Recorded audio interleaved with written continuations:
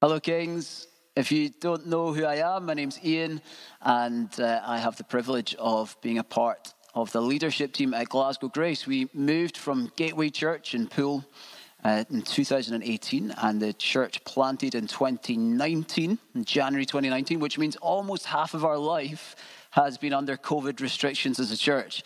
So it's been a bit bizarre, but we are able to say that God has been extraordinarily good to us. And one of the ways that he's been good to us is that he has provided us with people up here who have loved us and supported us and welcomed us. And we most certainly count Kings at the top of that list. So thank you so much for your very warm welcome to us and your support for us, and especially your prayers. Now, I have the privilege of picking up where you left off in your 1 and 2 Peter series, Remember This. And we're in 2 Peter chapter 1, verses 12 through 21 today. So if you have a Bible, do grab it now, and we'll just open it up in a minute. I do hope you're doing okay, at least, in this very strange and difficult time. Even if you're not, and you're feeling a bit gloomy, as I have to admit, I have had days where I have felt gloomy in this last lockdown. I'm hoping our text today will really help us all. So, 2 Peter chapter 1, verses 12 through 21. So I will always remind you of these things, even though you know them and are firmly established in the truth you now have. I think it is right to refresh your memory as long as I live in the tent of this body, because I know that I will soon put it aside, as our Lord Jesus Christ has made clear to me. And I will make every effort to see that after my departure, you will always be able to remember these things. For we did not follow cleverly devised stories when we told you about the coming of our Lord Jesus Christ in power, but we were eyewitnesses of his majesty. He received honor and glory from God the Father when the voice came to him from the majestic glory, saying, "This is my Son whom I love. With him I am well pleased." We ourselves heard this voice that came from heaven, and when we were with him on the sacred mountain. We also have the prophetic message as something completely reliable, and you will do well to pay attention to it as to a light shining in a dark place, until the day dawns and the morning star rises in your hearts. Above all, you must understand that no prophecy of Scripture came about by the prophet's own interpretation of things.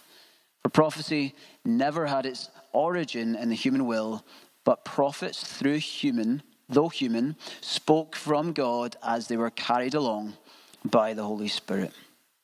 So the Apostle Peter in verse 12 wants to take them back. Take these churches spread out across Turkey. Take them back and remind them of a few things. He says, remember this. Be a good title, I would say, for a preaching series. I know. I've said this all before, but trust me, it's important. Let me remind you again. We often switch off, don't we, when we've heard something before.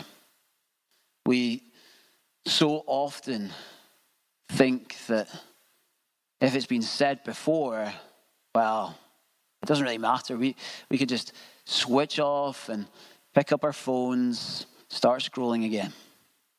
But the Christian life requires us to keep revisiting the same truths. As a church, we read the Nicene Creed together at the beginning of our meeting last week. And the reason we did that was because we just wanted to help people be reminded of what we believe about God and how wonderful he is, how good he is, and what he has done for us. And we want that to sink in, not just a little deeper, but also in the new contexts that we find ourselves. So we find ourselves in a new season and other things going on in our lives. We need these same truths to continue to grow deep roots into those areas of our lives. Some want new knowledge from the preacher every week to satisfy their intellectual appetite, to be entertained. They demand it even. Imagine the scene. Post-COVID, okay? Big Davy, he's preached at King's on a Sunday morning for the first time. And some of you head back together for some lunch at someone's house. You're having lunch together, and this question comes up. Hey, what do you think of Big Davy's talk this morning, Ken Lake? Yeah, I can speak Edinburgh. I bet you didn't know that. How would you go about making your assessment? Would it be around what God has spoken into your heart and how you apply that into your life? Would that be the way in which you assess the preach? Is that the way in which you want to talk about it around the dinner table? Or is it more like a TripAdvisor review of going to some kind of entertainment, some attraction somewhere? And really what you're talking about is how well did Big Davy engage you? Did he entertain you?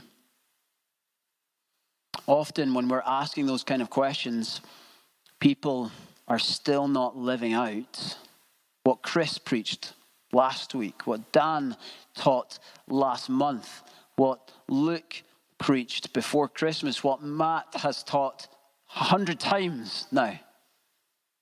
We need gospel repetition, dug deep down in our hearts and lived out.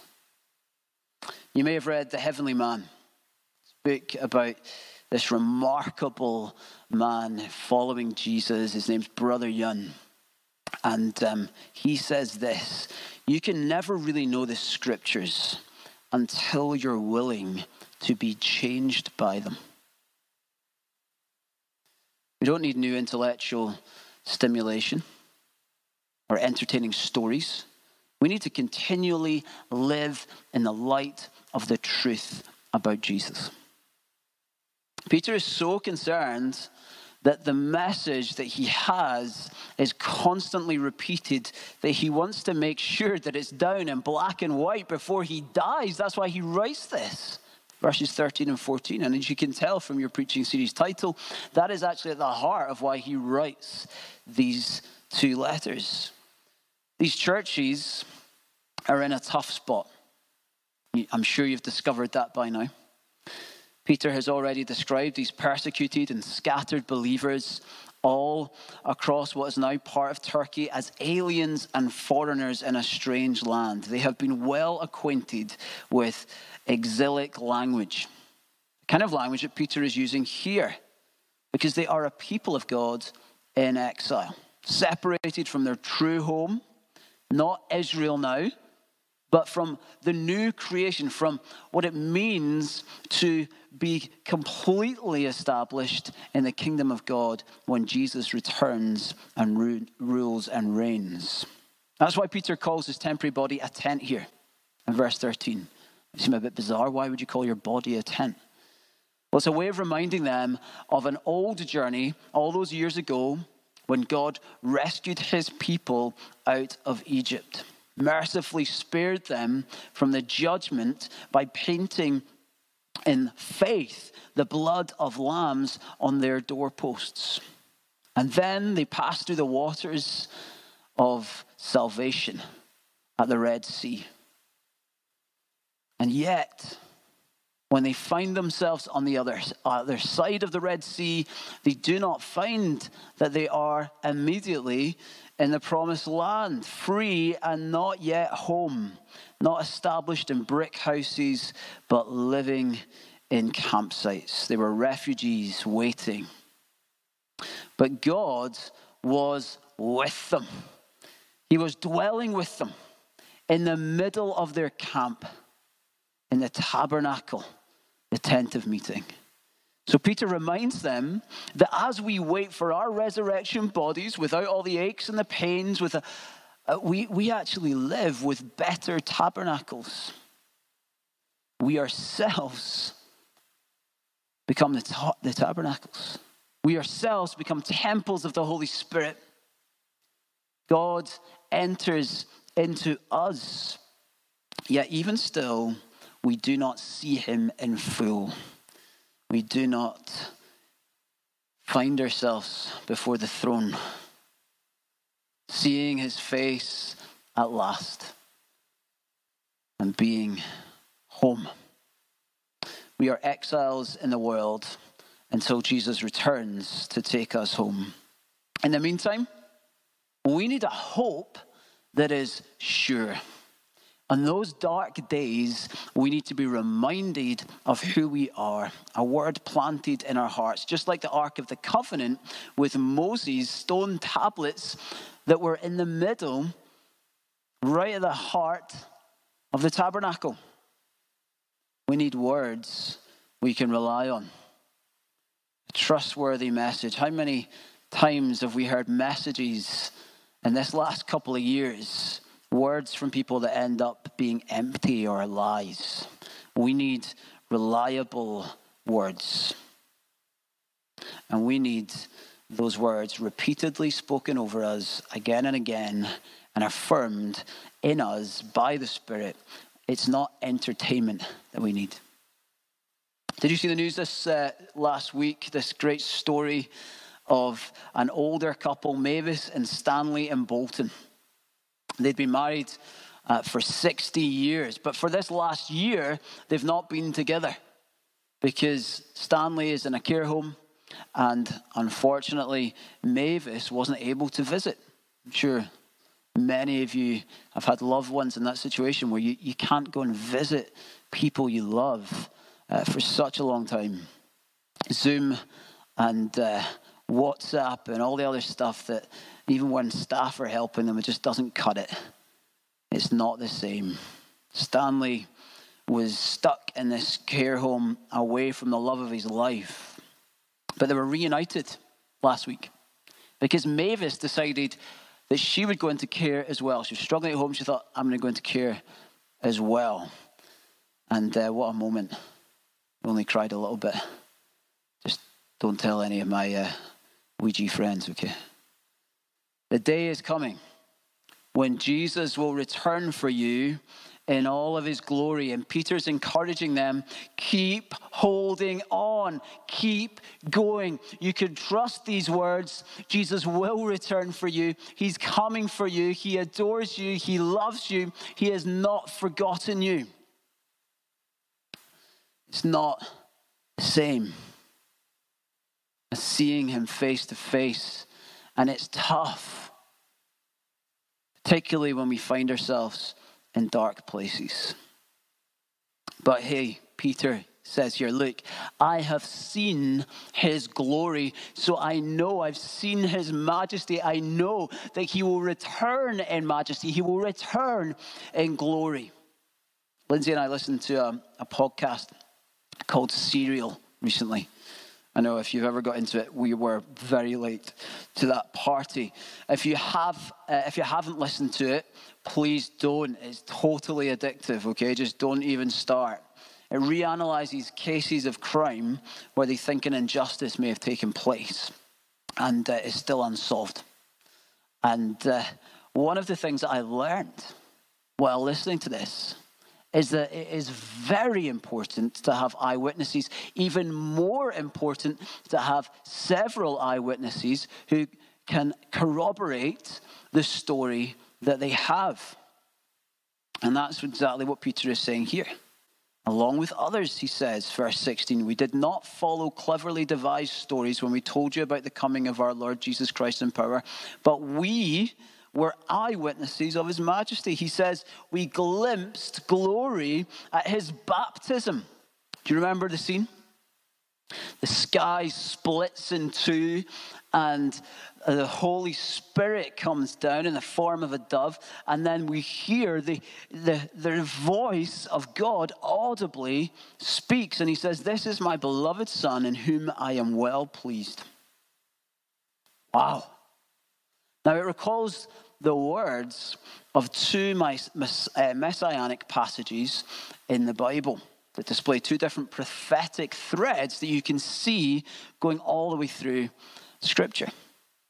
The first quotes Psalm 2, the beloved Son, which is saying that he is the true king from the stump of Jesse. Jesse was David's dad.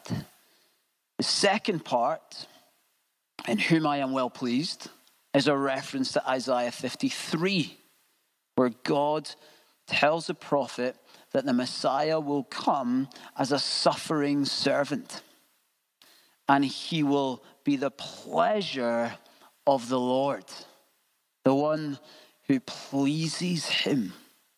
So, here you have it. God the Father himself confirms at the baptism that Jesus is the Davidic king come to rule and reign, and the suffering servant who will be the Lamb of God. He's the servant king that the prophets of old have promised would come. And don't just take Peter's word for it. Don't even just take Jesus' word for it. Take the word of God the Father audibly speaking from heaven. Jesus is the Messiah. And then Peter mentions another event that makes him and other eyewitnesses of Jesus' glory, the transfiguration. He reminds them of this moment, and I'm sure he will have mentioned it before, because I think if I had been there, I'd be talking about this all the time.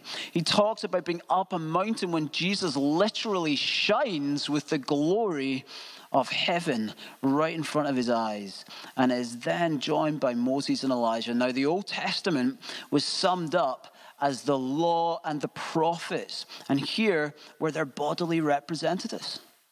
Moses, the lawgiver, and Elijah, regarded as the greatest ever prophet. See how both of Peter's experiences of the glory of God were fulfillments of Scripture. He's building a case here. And that is the real star witness, the one we can really rely on, the Word of God. Throughout the pandemic, we've been looking to the words of scientists and politicians and looking for signs of hope, glimpses that this thing might be coming to an end. And at times, it's looked like they are giving us those promises. And then, of course, as well-meaning as they may have been, often they get it wrong. But hey, Peter here helps us to see that we do not have to worry about that with God's word. Now, hands up who is looking forward to the day when you find yourself on holiday in the sun. Whether it's Costa del Sol or the Costa del Forth, a lot of us, Peely-Wally Scots, are dreaming of lying in the sun and basking in its light. The light of God's word, however, rising over us and shining into our lives, that light is a far greater light, a far better light, a light that is so much more than the pleasures that we can get from the sun rising upon us. Everything changes when we realize that all of God's promises find their yes and their amen in Jesus. Jesus has always been the main character of the Bible. Every part of Scripture is, as my daughter's Bible says, the Jesus Storybook Bible, if you're interested. Absolutely brilliant. It says, every story whispers his name. When we see that, our whole existence changes. The lights shine into our lockdown. The light shines into our poverty. The light shines into our homeschooling while we're trying to hold down a job, a demanding job at the same time, into a cancer diagnosis, into a relationship breakdown. I urge you, be reminded of this simple truth. God's word is reliable, and it all points to a Savior who has come to rescue you out of his great love for you, and his name is Jesus. The brilliant C.S. Lewis said this: I believe in Christianity as I believe the sun has risen, not only because I see it, but because by it I see everything else. And notice Peter doesn't require our circumstances to already be bright. Verse 19. It shines in a dark place. Remember, This is a persecuted group of Christians in exile. People are being tortured for their faith. Are you in a dark place? Great. Let the light of God's promises shine in. One of my best mates was told he had stage 3 colon cancer last year. Spread was pretty extensive. And after all kinds of tests, he had to go through chemotherapy, radiotherapy, and then a pretty serious operation where they removed a lot of, everything really in that area. He's been through a lot. And the prognosis is now good. But he had to go through all of that while not having visitors in the hospital, weeks in the hospital at a time after his operation. And I have to say that his pain was real. But just as real was his peace. And the reason he could have peace was because he understood this, that Jesus has come as the yes and the amen to all of God's promises. And that no matter what, Jesus will return and take him home. And you could see it in him that his faith only increased in that dark place because he turned to the light. He turned to Jesus, the fulfillment of the prophets. Are you feeling gloomy? Turn to God's word and receive the gospel of light. Listen, if that's you, let me just give you 2 simple things that you can do. Number 1, go back to 1 Peter 1, verses 3 through 12, and read it every day this week. 1 Peter chapter 1, verses 3 through 12. Read it over and let it just sink deep into you, these glorious truths about who Jesus is and what he's done for you. Let the truth shine on you at the dawning of each new day. Number 2, invite the Holy Spirit to bring the truth increasingly alive in every area of your life. So, as I wrap this up, let me do that now. Let me invite the Holy Spirit to come and shine into your life wherever you are right now. Yeah, Holy Spirit, thank you. Thank you that you have come through Jesus, who has cleansed us by his blood. We receive the Holy Spirit. Come, Holy Spirit. Come, Holy Spirit. Lord Jesus, for those who are feeling gloomy today,